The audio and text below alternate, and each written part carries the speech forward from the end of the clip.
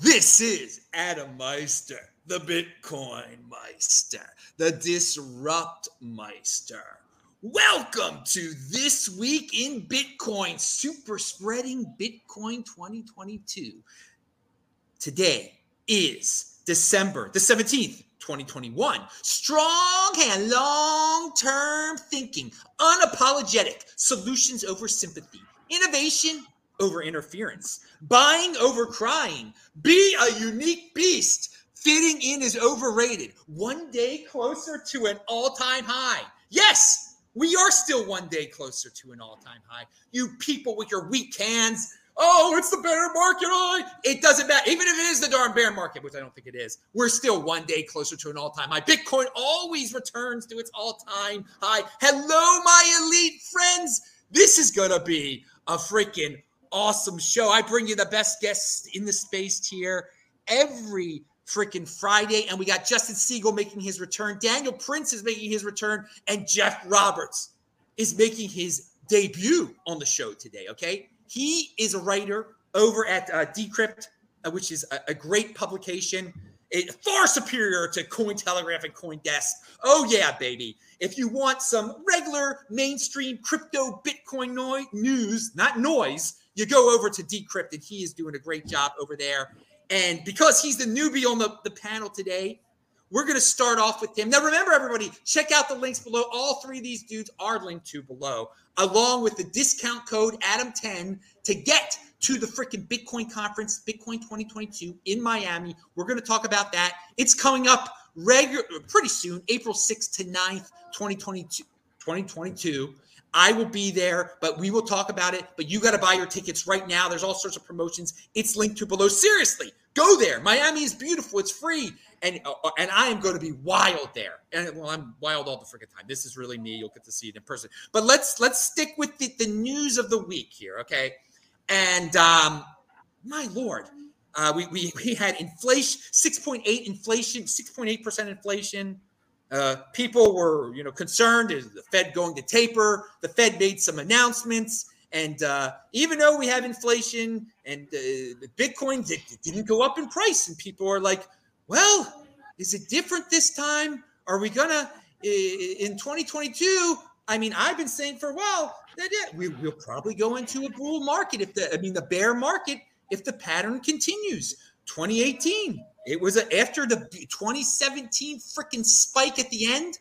I mean, we're at the freaking spike at the end. It's 210,000 blocks away, but we only got up to 69,000. So there's some people here. I'm going to read this quote from Mandrick, and then we'll get Jeff's opinion here. I never thought this time would be different, but end of 2021 is feeling less like 2013 and 2017. I agree. Not sure what to think now. This is not a bearish tweet.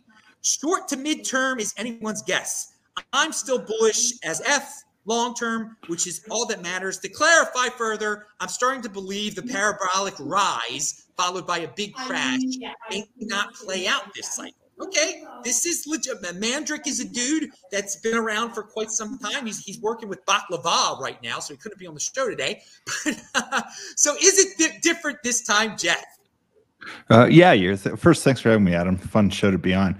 Your guy Mandrick, I think, is pretty sharp because I was going to invoke 2013, 2017 because people have been asking me, oh my God, it's 2017 all over again, which means I would have had to seen that to know it.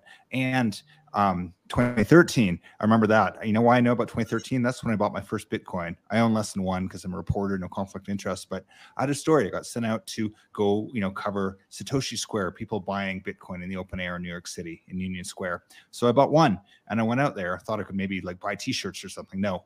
And then I forgot to expense the Bitcoin, thank God, because I bought it for $60. But then later that year, it went to $800, and I sold half of it because would it ever go so high again? So it's a really long way of saying I've seen these, peaks and crashes many times. But this is different from 2017 because just the base is so much broader. There's millions more people involved. Institutions are involved, and just cryptos and Bitcoin is just so much more permanent than it's been before. That I think Mandrick's got it about right. We'll see a dip, but it's not going to be like before. Last thing I'll say, Adam, is the whole history of Bitcoin, if you followed it from the beginning, is spectacular crashes. Bitcoin used to crash 95%, and then it crash, 70%. Now it's still, will fall a lot, but those days are done. And also the rebound has always been faster. Like the parabolic thing, I can't even say that word right, is I'm not sure I reject it. I think that's still at play, but this is not 2017. Well, the other point of it not being 2017 would mean that we're not getting to $100,000 well, in the next month and a half, I would say. And I think a lot of people are going to be disappointed. A lot of people were sure that it was going to get to, this was going to be the 6-digit round time. This cycle was going to be. So you see it differently. I want to ask you about the bigger picture also that we didn't deal with in 2013 and 2017, which would lead me to believe maybe we could get to 100,000 and not drop, very low, is that we have inflation. This inflation is real, dude. I mean, this is something it's no comparison to the other times at all. So, I mean, do you take that into account at all? You're, I think, above my pay grade here in terms of. I'm sticking with you, baby. All right. In terms of inflation, I don't know. I've done a few stories on inflation, and the smart people I talked to sort of said, look, it's baked into Bitcoin price already. So, we're going to have to see what happens too. I don't know. The world makes no sense to me the other day. Like the Fed announced is going to raise rates. Normally stocks tank. Instead, everything went up. So I don't know. I'm above my pay grade here. I think inflation is another case. It's funny, the editor-in-chief of Decrypt, Dan Roberts, was just talking to Eric Voorhees, real Bitcoin OG, and he's convinced this guy's following. The government has finally printed too much money. This is it. Buy Bitcoin now because it's all coming apart. I'm not sure I share that, but I think there's a case to be made there. And one thing I want to add that I think that could keep Bitcoin from getting too bearish, and that we did not deal with in 2017. Now, some people are going to compare the ICO insanity of 2017 to metaverse of 2021. ICO stuff disappeared in 2018, basically.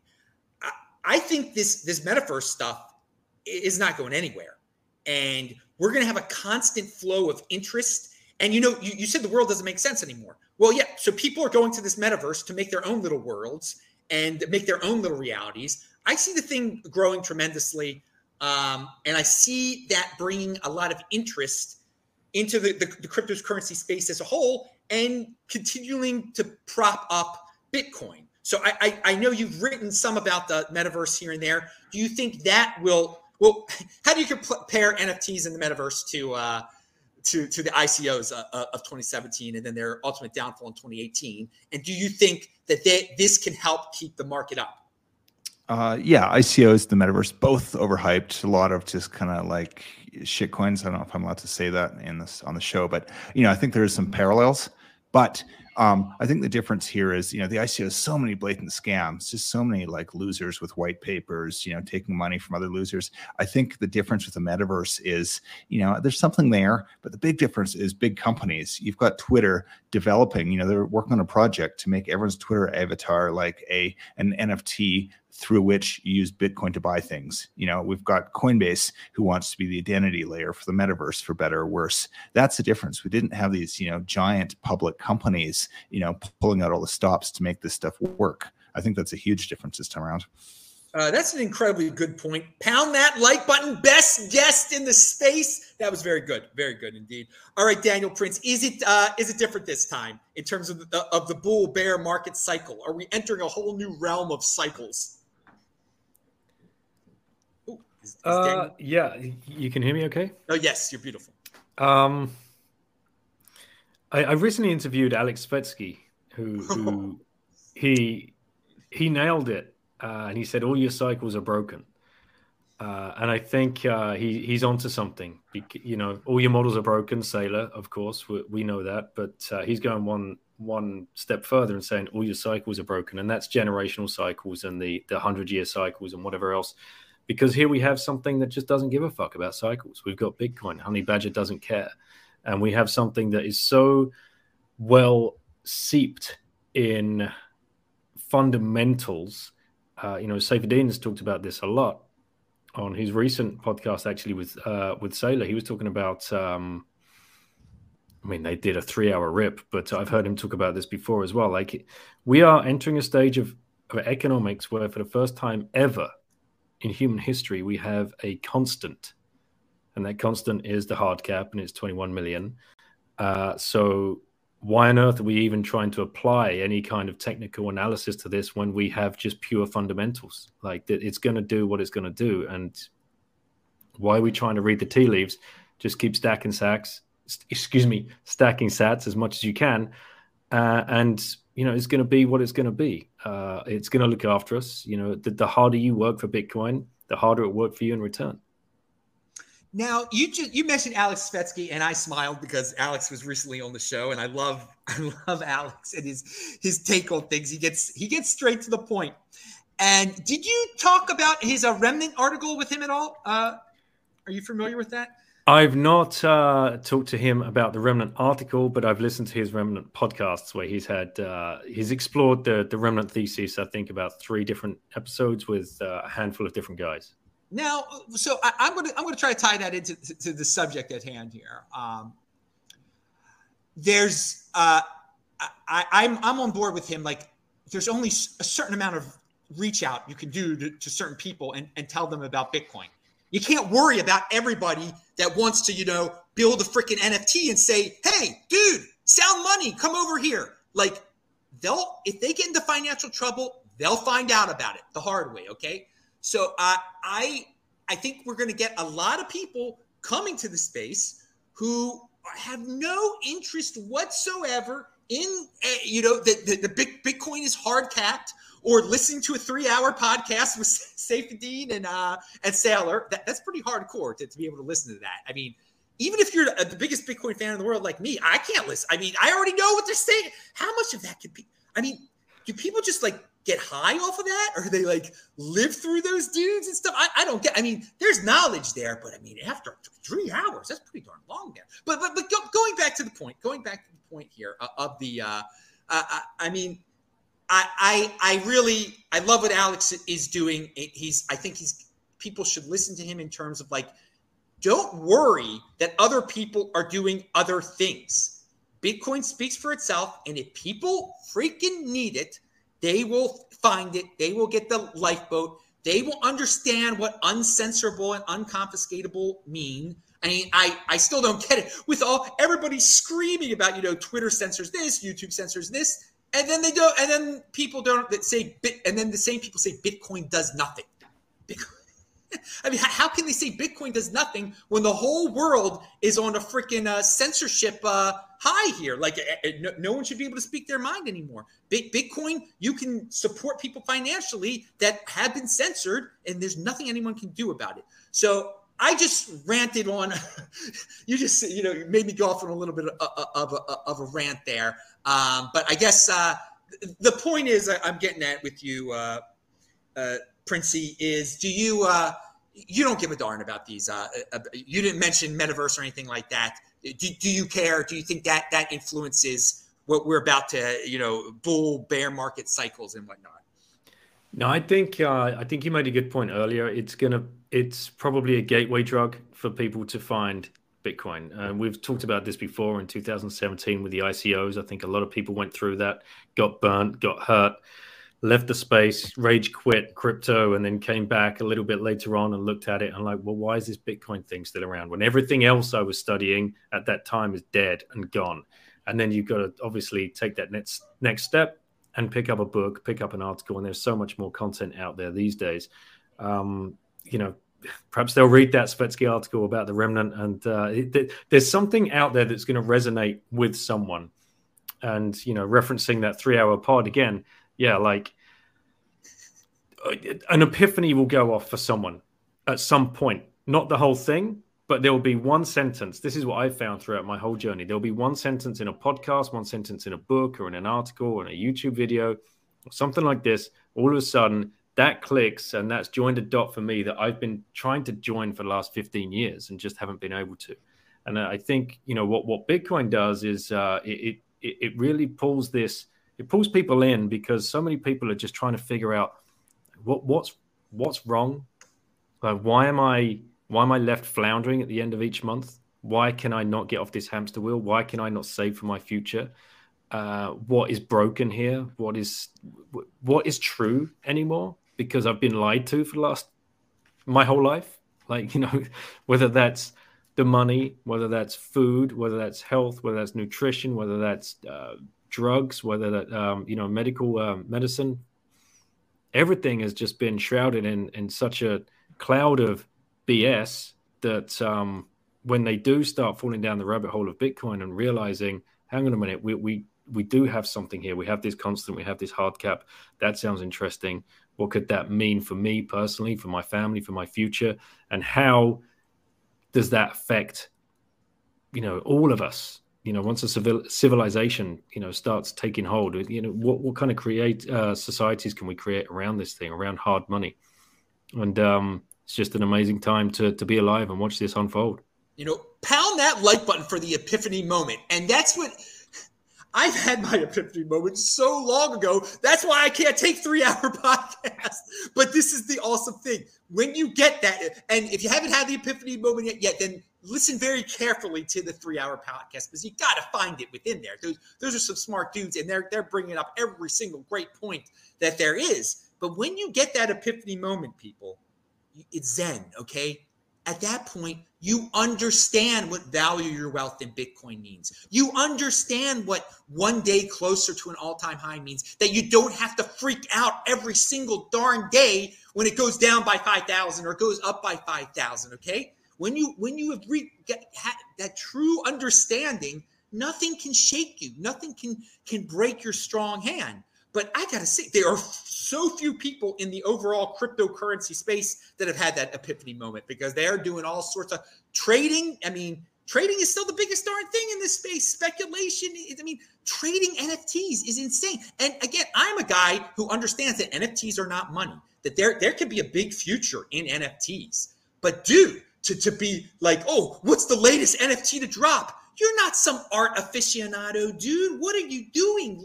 Get back to basics here, people. I mean, it's the art aficionado aspect of NFTs, that is very much similar to the ICO craze. That is, because everybody and their brother is an art, lives in a museum, is a museum expert. You're from New York now, or Paris or something. It's insane. You think this stuff has value and you're waiting for this one to drop, that one to drop. Again, there's a lot of good things that can happen with NFTs in terms of marketing and whatever. It's not money, but geez, some people, just the gambling aspect. The gamblers have not reached epiphany. All right, enough. Let us go to Justin. Justin, what do you think? Is it different this time? And what are you up to in Texas? What's going on? So I guess the bottom line is, in some ways, this market is different, and in other ways, it is not different. So I think the actors in the space and the composition of the market certainly lead to different price dynamics. So in that sense, I think the market is different. But in the way the market is not different, is that this is pretty much a race to the finish line to accumulate as much Bitcoin as you can. And the design of Bitcoin is pretty much like a binary outcome. Either Bitcoin succeeds or Bitcoin fails. And on the path there, it seems to me like Bitcoin is designed to cause the most harm to the most amount of people in terms of trading and trying to time price action. So Bitcoin will continue to surprise everybody who thinks they have it figured out, and take your money if you're trying to trade it. All right. Good advice. You keep it real simple. You've always reached out to the beginners and they're just like, don't trade. But few listen to that, because the trading only gets bigger and bigger, and those companies involved with it, they own, they have naming rights on arenas now. So the people doing the solid financial reasoning, they're a minority. The 20%ers, should we say?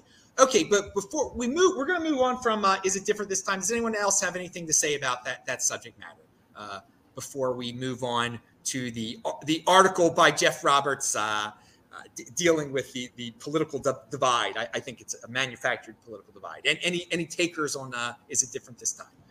Okay, again, I want to thank everybody who supports the show, who was Offset Classified and Paul Samuelson. We only need $85 for the next one Bitcoin show. We had one on Wednesday. Check it out. It is linked to below. And again, also in the links, your Adam 10 discount code to go to the Miami event. It's Bitcoin Magazine. It's Bitcoin 2022. 30,000 freaking people. It's going to be a super spreader event. A super spreader event of Bitcoin knowledge, baby. All right, so let's. Jeff, you wrote an article where you observe the congressional hearings were not as insane as one would think. I mean, Bitcoin didn't get Brad Sherman went wild on Bitcoin, but other people didn't. It seems like people on the right are sort of warming up to it a little bit. And we've got the Democrats, at least in the United States, maybe blowing an opportunity here because Bitcoin can help everyone, no matter left or right. It's insane. But there are some people that just because maybe libertarian people jumped on the bandwagon first, that because of it's helped them, it's helped some libertarians become very wealthy, that it must be bad. And thus, we can't even think of ways to open our minds how this might help people on the left. So tell us about your article, and it's linked to below, and your thoughts on this subject matter. Jeff Roberts. Yeah, I think the title says it all. Democrats are blowing the Bitcoin vote, and they are. It's just they're making a mistake. And you're right. I go into why that might be. I think it's because Bitcoin is rooted in libertarian views, and which is fine. And I think a lot of progressive Democrats disagree with those people politically, but it's foolish to write off Bitcoin's potential, especially because who are Democrats' core voting blocks? Young people, Black Americans, both of whom are over-indexed on Bitcoin. They own more Bitcoin than the general population does. And one reason they do is I think they're really, kind of turned on by the accessibility. It's the democracy of it, the whole bit. And I just think the Democrats are ignoring that at their peril. Real quickly, the congressional hearing, you're right, Adam, that wasn't as much of a gong show as I thought it was. I've watched these things for years in the past to be someone's like, oh, Bitcoin's for criminals, blah, blah, blah. And it was just like nonsensical and stupid.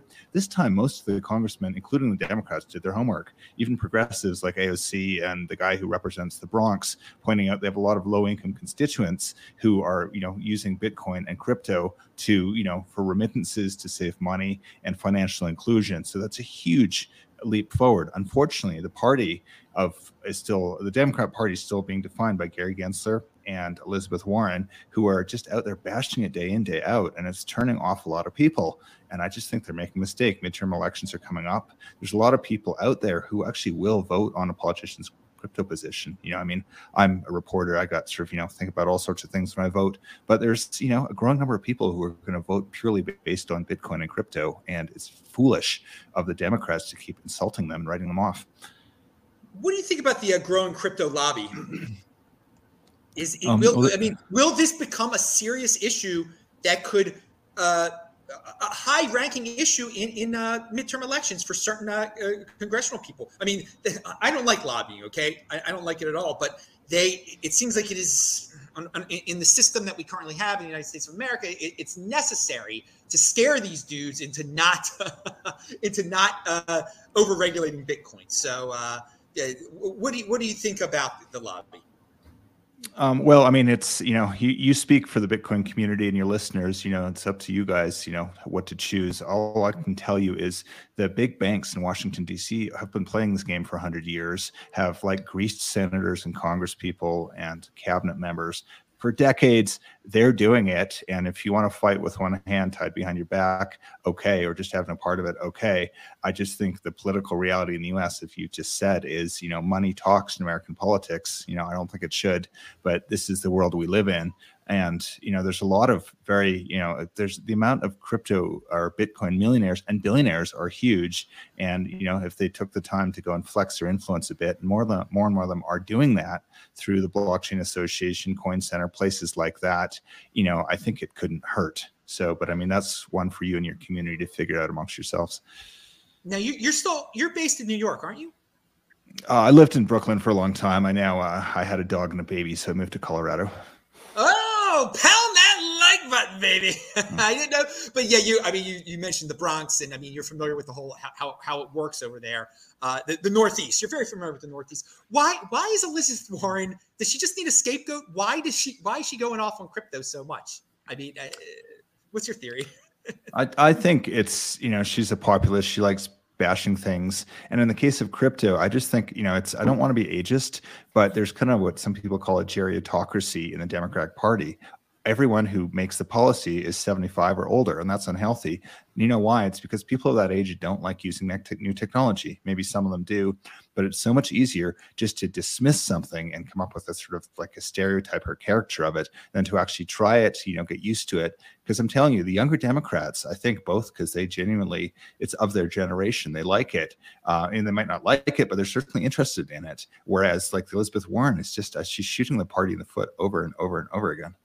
Wow. I like your bringing up the geriatocracy in all parties, the Democratic Party, to have it be led by these old people. And there's nothing wrong with being old. But this is a moment, with cryptocurrency. I mean, it could cause a split, or it could help split the party even more. It could be the final straw that makes, because there's definitely splits on other issues too within the party. So yeah, very good article, very, very great observations here. Now we'll stick with the American here before we go to Daniel, because I'm interested on a European take on this, of course. But Justin, do you have anything to say about the Elizabeth Warrens of the world and the political aspect of the politicalization of Bitcoin? Yeah, I just wanted to ask Jeff a question. And if this lobbying effort does fail and the United States government turns hostile towards cryptocurrencies generally, do you think anything else has a chance of surviving outside of Bitcoin in a hostile environment? Well, I mean, if like basically the U.S. pulls a China on Bitcoin and on crypto here, I mean, I think Bitcoin will be the last one standing if there's like a full-on global assault on crypto. I think Bitcoin's going to be the survivor, but I'm not that apocalyptic. I just think, too many people are realizing it's a big industry. And at the congressional hearing, people kept mentioning, keep this up, guys. Everyone's going to leave America and doing it in Singapore or Switzerland or whatever. And I think people are getting that message. Justin, I know why you asked that question. That was based on a tweet. There was some guy that said that it's going to be different this time, the cycle, because the Bitcoin will get regulated, but the centralized ones like Solana will be favored by the government. I mean, is that where that question came from, Justin? Because you retweeted that tweet, I know. I'm not sure which tweet you're referring to, but I just think this whole lobbying effort is kind of a way to cozy up to Bitcoin in terms of like its value proposition. And then all these other crypto projects, once they garner favor, kind of just bash Bitcoin in terms of like its energy consumption, or, it's used for criminals or whatever use case they want to bash Bitcoin for. It's kind of seeming to me like they're playing both sides of the coin in order to, play the game of politics, which Bitcoin doesn't really need to play. Dude, they could easily take out the stable coins are a shield of Bitcoin. They can, if this is all about virtue signaling by Elizabeth Warren, she can go wild on the stable coins, and she might go down this path and just say, look, I beat those evil drug dealers, smugglers, and we've regulated the stable coins now, and I'm so great. And Bitcoin will be untouched. And so I wanted to throw that into the mix also, in terms of making this a left-right type of issue. Some leftists like her might just Bitcoin might be fine. It might be totally ignored, and they might. We'll see what true centralization means and what being decentralized is all about if they try to pick a scapegoat here. But they're not going to pick Bitcoin.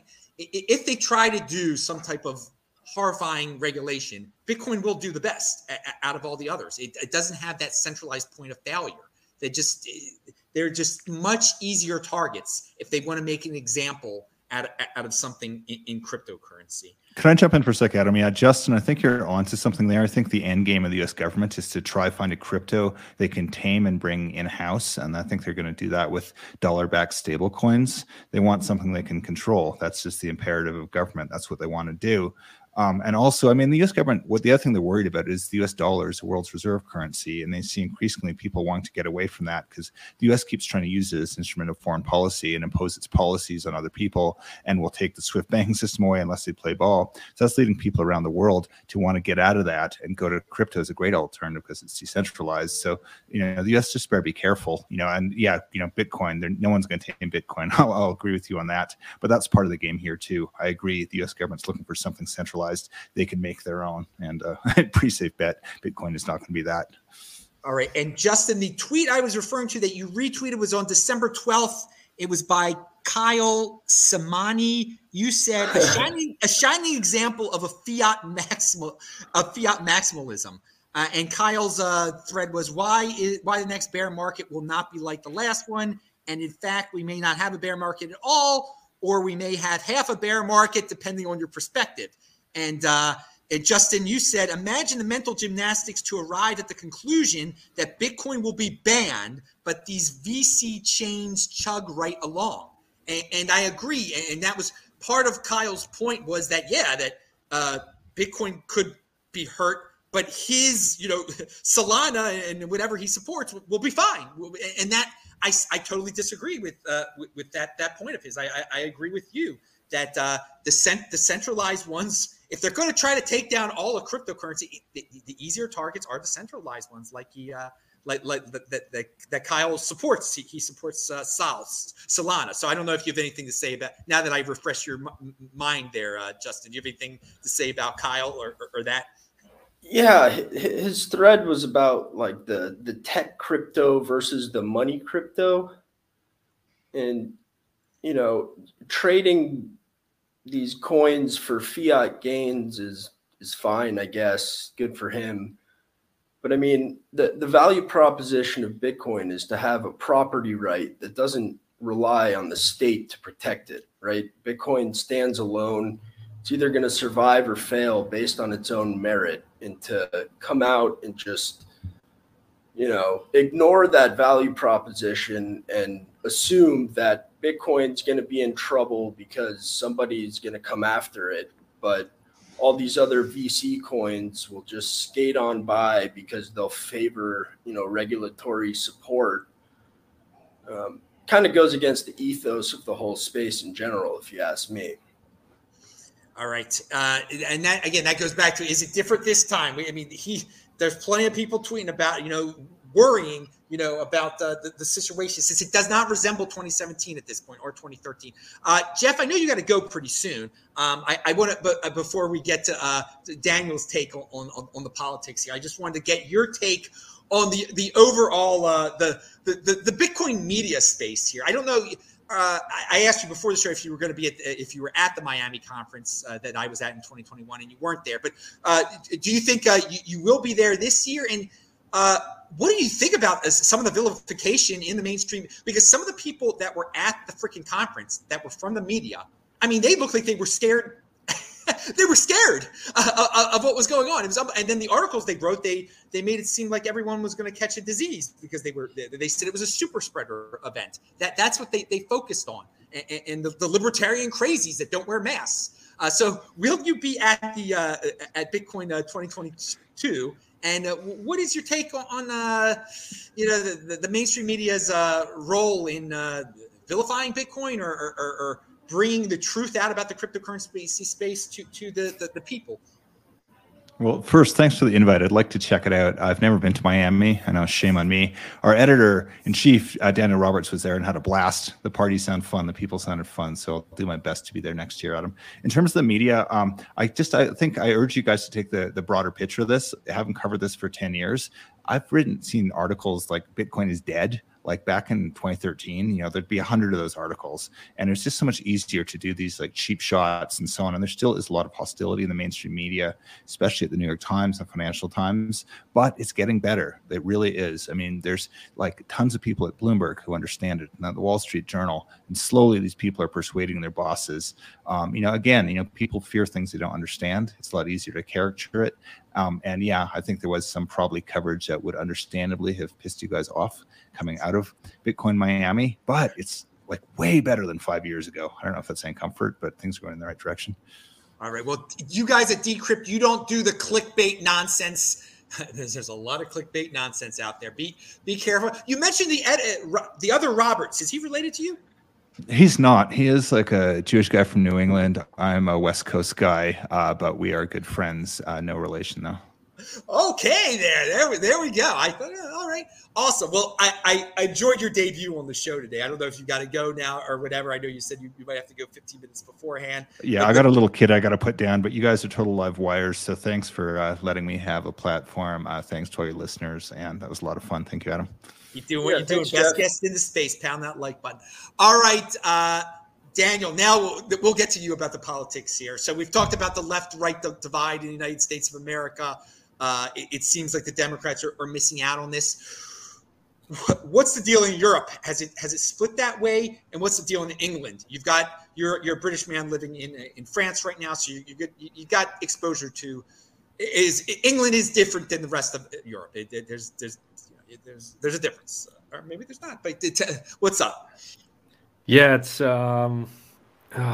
interesting looking across the pond at the States, and like this whole two-party system, and in Europe you tend to have a few more, like a handful of parties.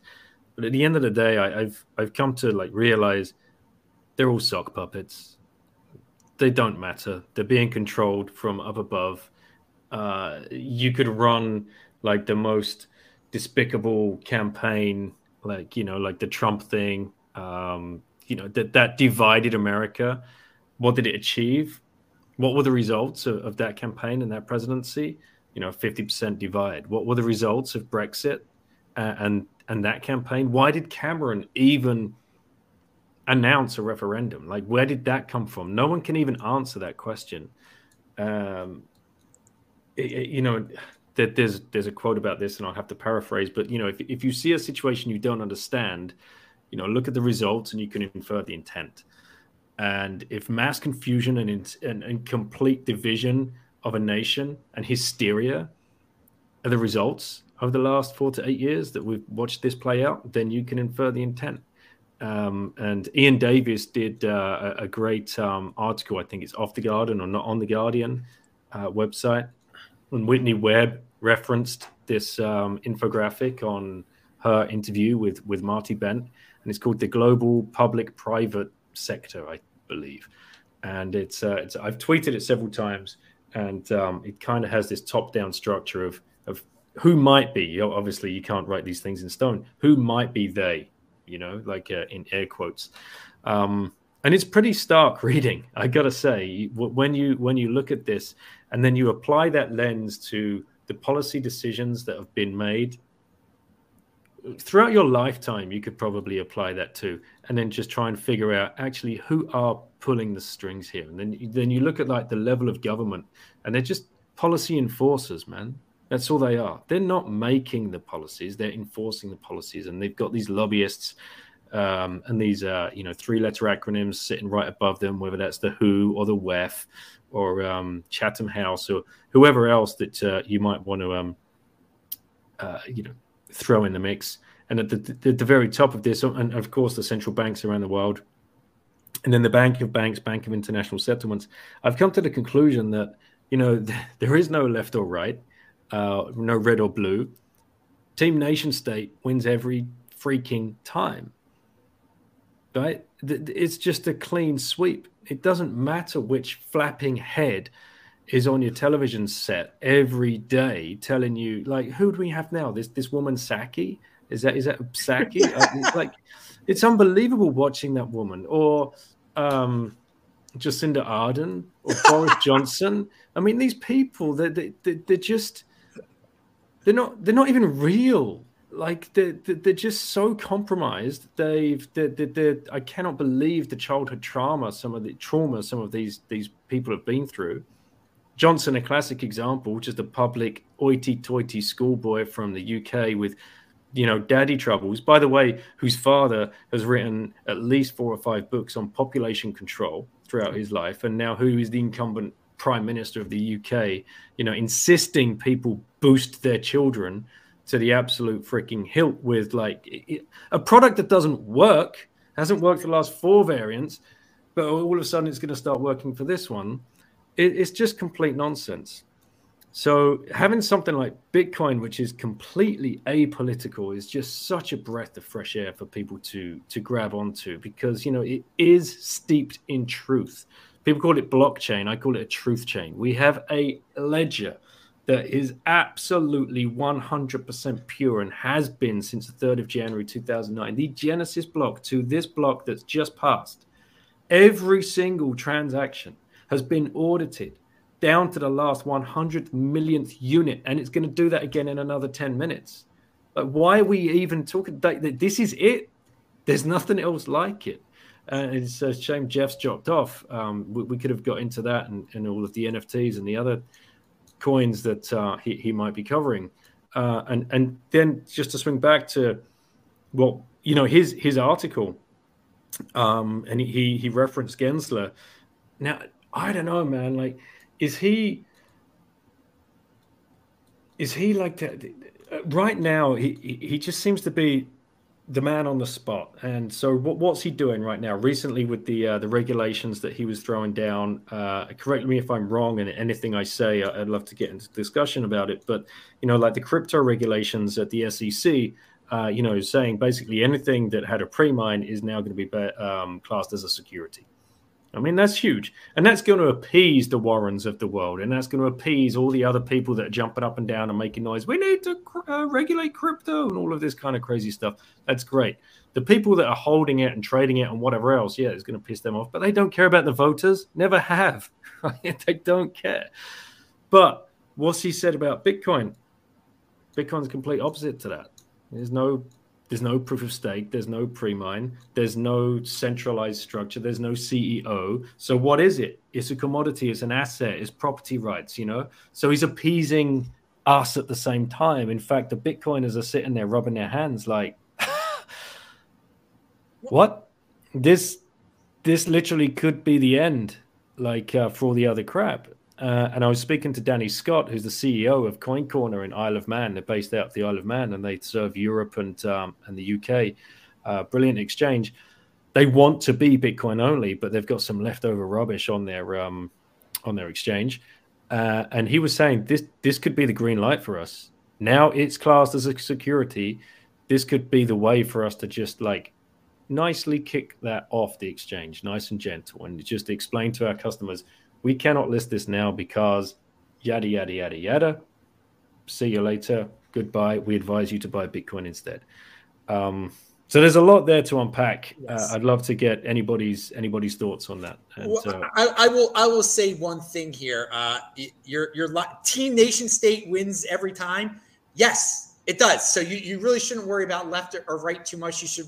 I mean, it's collectivist versus the individual. And most people don't even grasp what an individual is anymore. They just blindly follow what Boris tells them to do. I mean, that was scary what Boris is telling people to do, or what Jacinda is telling people to do. It's even scarier. I mean, I mean, what a control freak she is. So one does have to wonder what happened in her childhood. I have no idea. I mean, the straight out things that almost resemble 1940s Germany that she says to her own people. It's incredible. I mean, there's no shame there. There's no shame. And so, but most people do not realize that there is, you can opt out of the nation state system. It just is. It just is.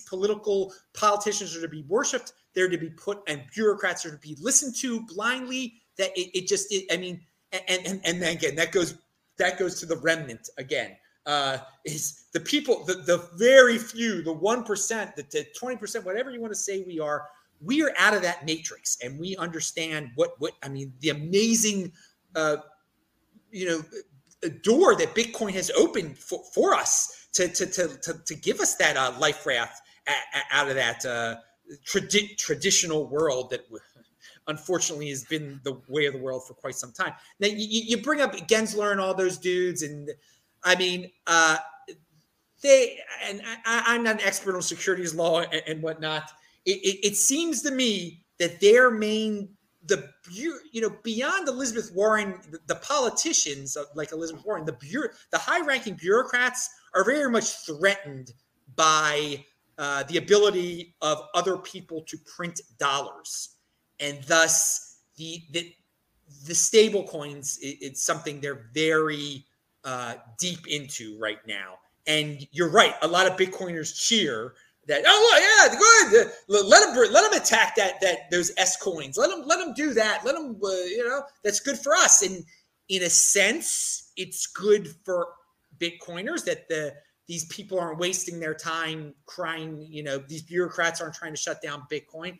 At the same time, I don't like bureaucrats exerting any force on any private entity at all. Indeed, there are so many scenarios that could happen where altcoins or certain altcoins and certain stable coins could disappear, but it will be through the force of the ignorant government, and I'm no fan of that. Justin, do you have any thoughts on what Daniel said?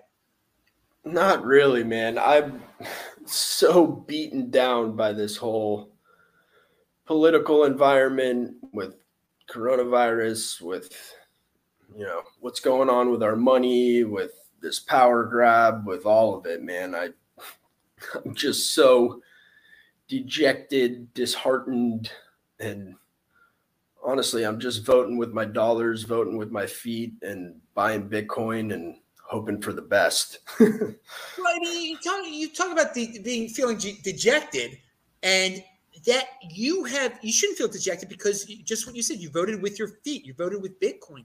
You are out of that matrix, so you're in the Bitcoin overlay, as I say. Sure, if you see what is happening in normie world, I mean, it's scary. It just how obedient and compliant these people are. But you got to understand, if you own Bitcoin, you're not in that world anymore. You're above it. You're in the overlay, and it shouldn't get you down. There's no reason to worry about what the latest mandate is from the redhead on TV. I mean, or the 80-year-old man, Italian guy on TV. Who cares what they have to say? And then that's one of the cool things about being in Texas. And in my experience in Texas, is everybody's living their life, and people just do not worship the people on TV. In Manhattan, no. I mean, they are canceling events because there's a new variant. It's insane. They're not being individuals. They're being part of this collective, this horrible, collectivist society where you no longer make decisions for yourself. You no longer live your life. You live your life for others, for whatever the collective defines as good. And it's so simple. Once you have Bitcoin and your money is not controlled and your future is not controlled anymore, you do what you're going to do. So keep doing what you're doing. Keep being in this. This is the gateway to true individualism, Bitcoin. So wow, we've gone on all sorts of deep philosophical tangents here today. This is good stuff. Let me see. And just to build on that point, Adam, that there's. I took my kids out of the education system as well, and when you leave these systems, you cannot believe it's like an elephant got up off your chest, and a lot of people, a lot of Bitcoiners in the space as well, are taking full control of their health, whether that's joining a gym, changing their diets, coming off drugs, giving up alcohol, giving up. When I mean drugs, excuse me, I mean like prescribed drugs that they might have been on and believed in for the last 10, 15 years. Yes. These stories are endless. They truly are endless. And when you say like Bitcoin opens a door, not only does it open that one Bitcoin door, but you can step back and look left and right down the corridor, and all of a sudden every door is open. You're like, wow, this is madness. And then there's a great blog post actually by I am Mark Manson on Twitter, and it's called "The Subtle Art of Not Giving a F." I won't say it. It's an amazing read. It's a very, very short read. He has put it into a book, and I've bought that book for a couple of people this Christmas, because if they're not going to read the Bitcoin books I buy them, then I hope to read the books that's going to turn their minds upside down. Dude, but when you're talking about Mark Manson, Mhm. the life advice that doesn't suck, the subtle art of not giving an F. Yep. Yeah, I have that open, dude. I must have gotten it from your feed or something. Yeah. I haven't opened. I haven't read it yet, but man, You we're read on the that. same wavelength. This is awesome. Pound that like button for smart people. Continue. You read that. You read that. You will die laughing. But if he's not a Bitcoiner yet, he's truly on his way. And people like like Tim Ferriss, for example, he's not found it yet, but he will do, because he wrote the 4-Hour Workweek. He understands that we're not born on this planet just to live the life that they want us to lead on that hamster wheel. They want to take our kids from the age of 3 or 5 years of age and just frog march them through a state schooling system, steal 12 years of their childhood so that they can then just go on and become like a tax body that they can just siphon wealth and time and energy and value from. It's disgusting. Bitcoin fixes all of this, and it is just amazing to see that the people that have found Bitcoin are finding these other rabbit holes to fall into and start writing about. It's just, I'm bullish as F. There's no stopping this thing. You can't put the genie back in the bottle. There are too many people stepping up and coming up with just the most amazing analogies and ideas, and tying all of this in back through history and pointing out where money has failed in the past. And like I was saying before, we have this money, we have a constant, we have fundamentals like we've never known before. Rewrite the history books, rewrite the economics books. This is something new. It's going to the moon. Stack as much as you can. It's here to stay, and it's going to change all our worlds. And we should just be happy that we are part of this and we get to be here and witness it. It's very humbling. All right, I added Mark Manson's link to the links below. Remember, guys, always check out the links below. It's not just about drooling and listening. It's about you doing your homework afterwards. I'm going to do I've had this on my to-do list all day to read his thing. I obviously did not have time, so hopefully I will be able to read it during Shabbat here, which is we're going to enter pretty soon.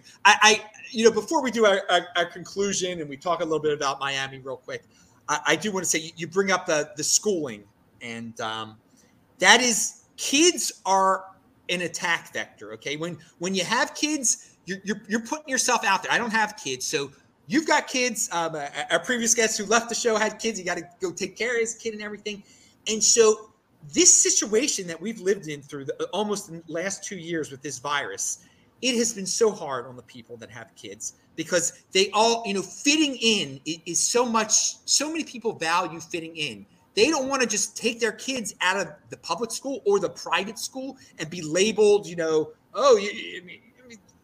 homeschooler, you're a hater, you're a freak or whatever, and just leave that traditional, what is considered traditional now is just, sending your kids to a private or public indoctrination center. That is normal. And they've taken it to a new level, these so-called educators, where they also take care of your health there, even though the kids were never threatened by this darn thing. So the stress that I have seen some parents go through because of this, it must be so hard. So I give you all the credit in the world for having the cojones to not care about fitting in and to just care about what is best for your kids. And clearly it is easier to not give an F about fitting in when you are in the Bitcoin overlay.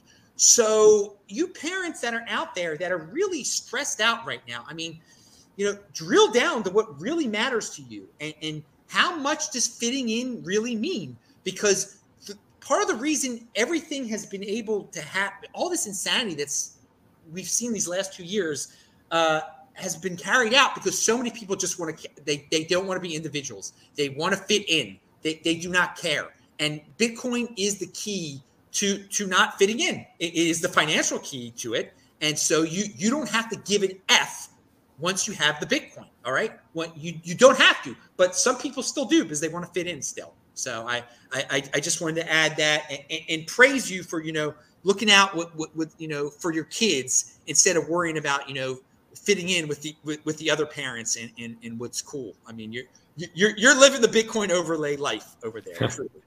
I just put a link for you, Adam, if you want to share with the people that are watching this. We're hosting 3 times a week, generally, on Clubhouse via GalileoXP.com, who are a self-directed education platform for kids aged 8 to 18. That's what 3 of my kids use. But we're keeping a conversation alive about alternative education and the choices that parents and families have that they probably weren't even aware that were open to them. And if anybody is doubting the state education system or the private school or whatever else, and they're seeing problems arise with their kids in these strange times, there's a community out there that know this. Like homeschooling is not a new thing. It's been around for a very, very long time. And it's not weird, and it's not just for religious cults. And, there's a lot of incredible conversation happening in this space right now. And melding that with the technology that we have available to us today, there's no stopping these kids. Galileo already have over 250 students from around the world.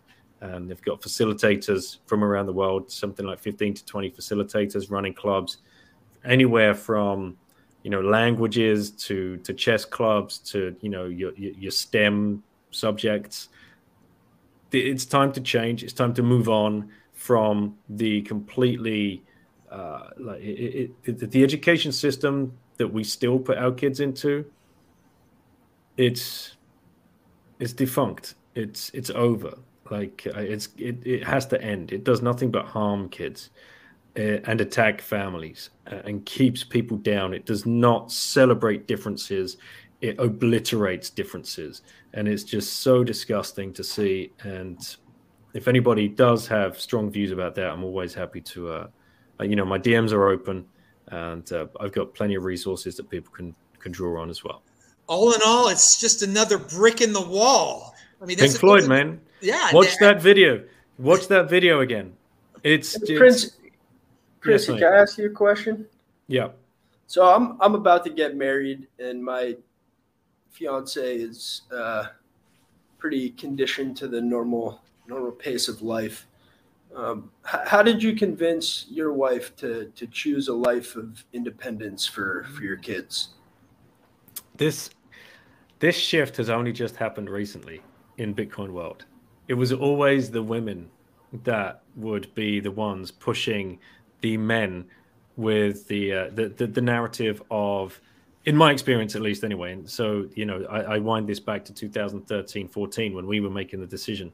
It was my wife pushing me. She's like, Dan, there's something wrong here. Like this is not working. They're just like little robots. This is black and white. This is not fun. This is just complete and utter rubbish. And at that point, we were in Singapore. We were living in Singapore with my career, and they were in a Singapore state school. And now I look back on it, my God, what a gulag. What a gulag to send kids to. We thought we were doing the right thing as parents, and I don't blame any parents for sending their kids to school, because this is what society tells you to do. This is what your mom and dad tell you to do, because the boomers especially, coming out of the Second World War, it's like, right, get everybody into school, and that's where they're going to get educated. That's where they're going to learn to read. That's where they're going to get fed. It was an absolute shoo-in. Like, what a sell. And nation states can hide behind this meme of free education as a human right. How dare you challenge that? It's just recently with the Bitcoiners, which we know is a sausage fest, right? We need more women in Bitcoin. Least. We need more women in Bitcoin. Goodness. But because of this, I have guys reaching out to me all the time in my DMs, like, how do I convince my wife? And this never used to be the way. It was always the other way. But because the Bitcoiners have Bitcoin in their life and they've seen through the monetary system, they will now see through the health system and they'll now see through the education system. It's just wild what Bitcoin does to you. So how do you convince her? There's no magic potion. You're gonna have to do what you do when you're orange pilling your friends, I suppose. You're gonna have to listen to those pain points, and then when you hear those pain points, layer on top a few why questions, rather than go wading in with the solution, and then play on the odd podcast when you're both in the car together, or audio book. Like I said, there's so much information out there these days that you'd be able to, if you go down the rabbit hole yourself, you'd be able to pick and choose which resources you think are going to resonate, best with your situation. You mentioned that Galileo link. Where did you have that link? You said you're going to send it to me after the show. Yeah, I put it in the chat here. In the chat here. Okay, so I'll end it. I'll find it and I'll put it in the show notes for the people. I'll DM you on Twitter as well. Okay, very good. You mentioned that you had your kids at Singapore public school. Now, I do want to stress to everyone out there, like that it's considered like the most advanced public schools out there. Don't they teach Chinese? I mean, there are some smart kids from what I've heard. So, I mean, I'm sure you were interested in that system because of the challenging level that it's rumored to have. Correct? I mean, it's got a very good reputation in terms of. I was interested in that system because we had them in private school before. Okay. We had two kids. One was in private school. The other one was about to go to private school. And then my wife got pregnant. We had a surprise pregnancy, and that surprise pregnancy turned out to be twins. Oh. So now all of a sudden, I'm looking at private school fees, and I'm like, nah, that ain't working. What's our other options? And I didn't even consider homeschooling at that point. Like, no way. No way. This is how conditioned we are. So it was off to state school with you. That's the only option, because that was $100 a month rather than the 30 grand a year. Right? That was it.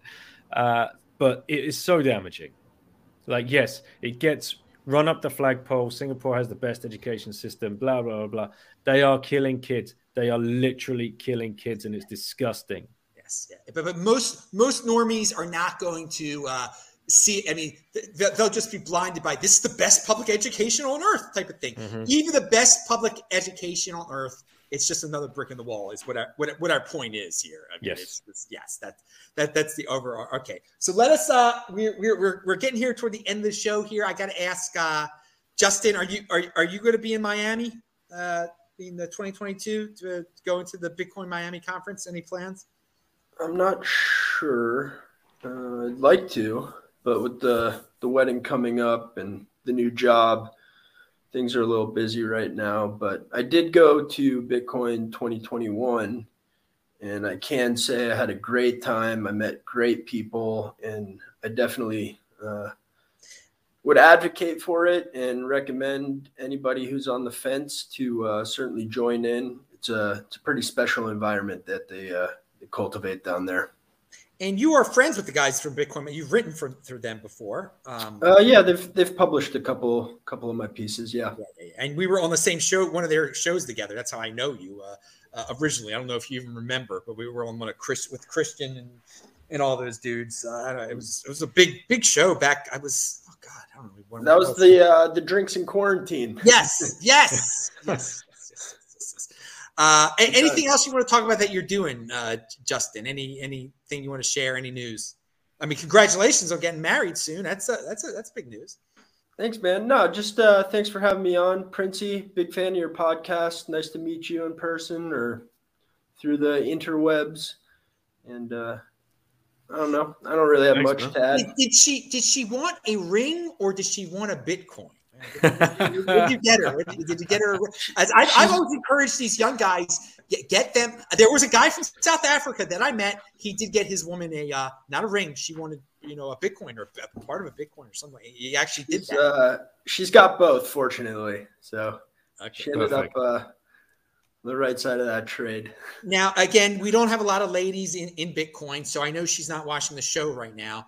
So, No. just in case, have an insurance policy, keep some Bitcoin that she never knows about. And, just in case things ever go wrong one day. I mean, this is life. Have an insurance policy.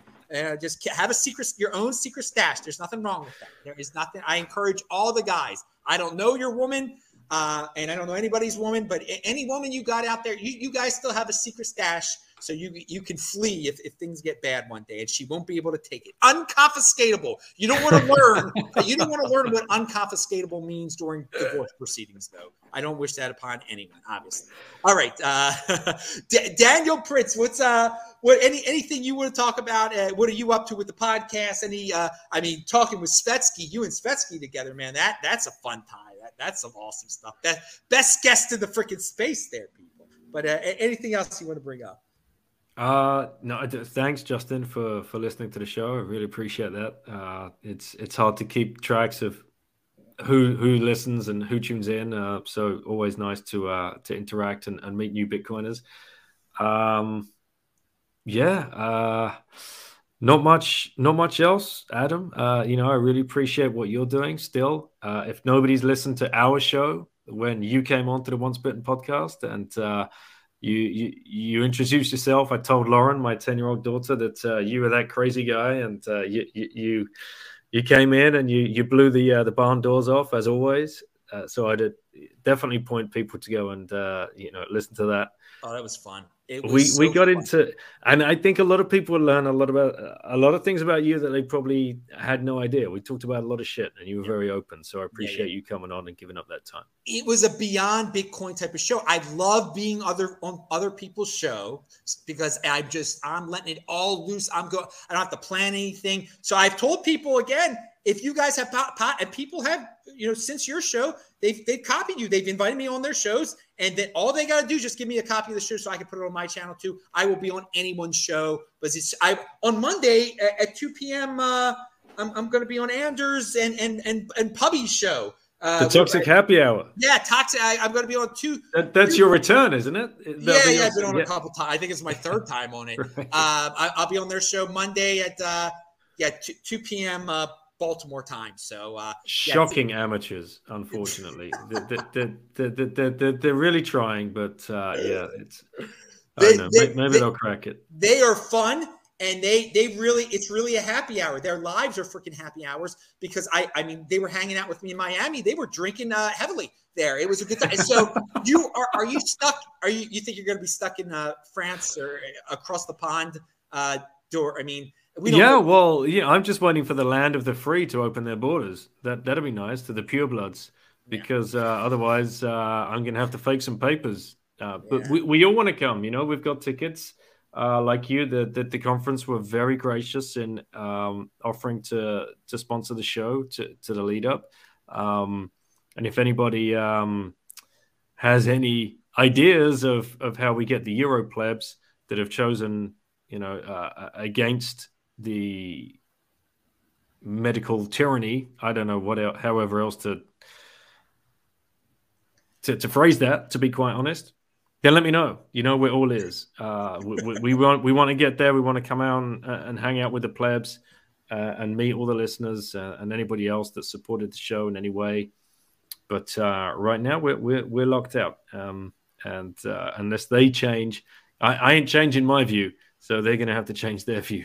Strong hand. You've got conviction. Exactly. And they will change their view eventually. But will it happen before April, where you'll be able to buy plane tickets and do all?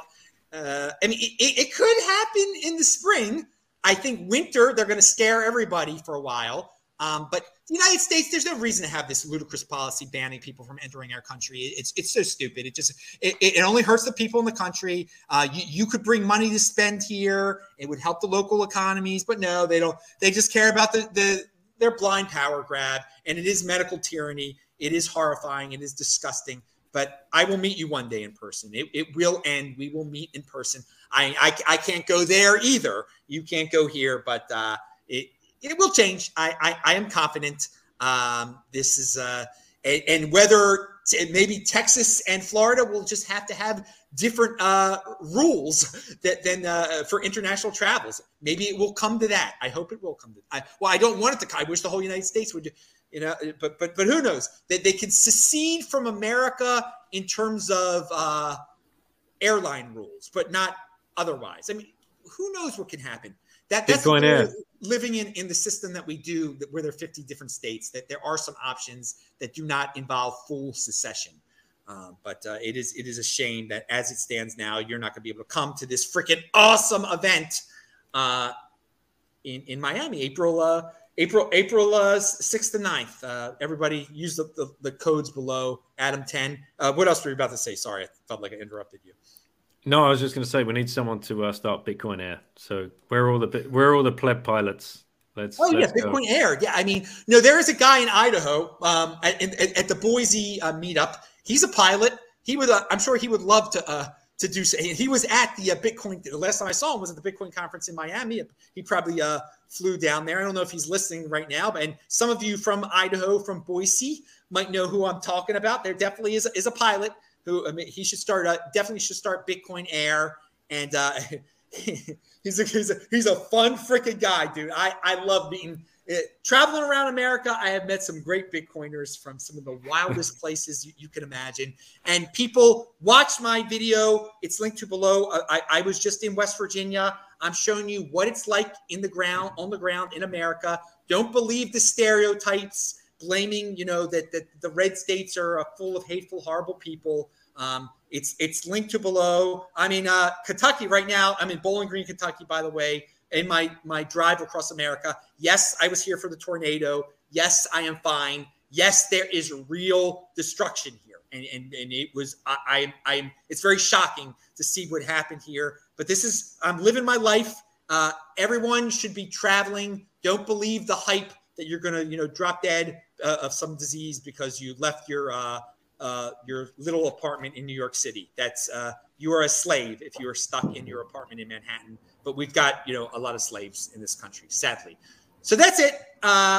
Who knows when the next One Bitcoin show is? We didn't have anyone ask any super chat questions. $85. You send it my way, we'll do that show. But don't worry. This week in Bitcoin, Super Spreading Bitcoin 2022, we'll be back next week, probably on Friday, which is a Christmas Eve day. I don't celebrate that, but it might be hard to get people that day. We might do it on Thursday instead. So stay tuned, everyone.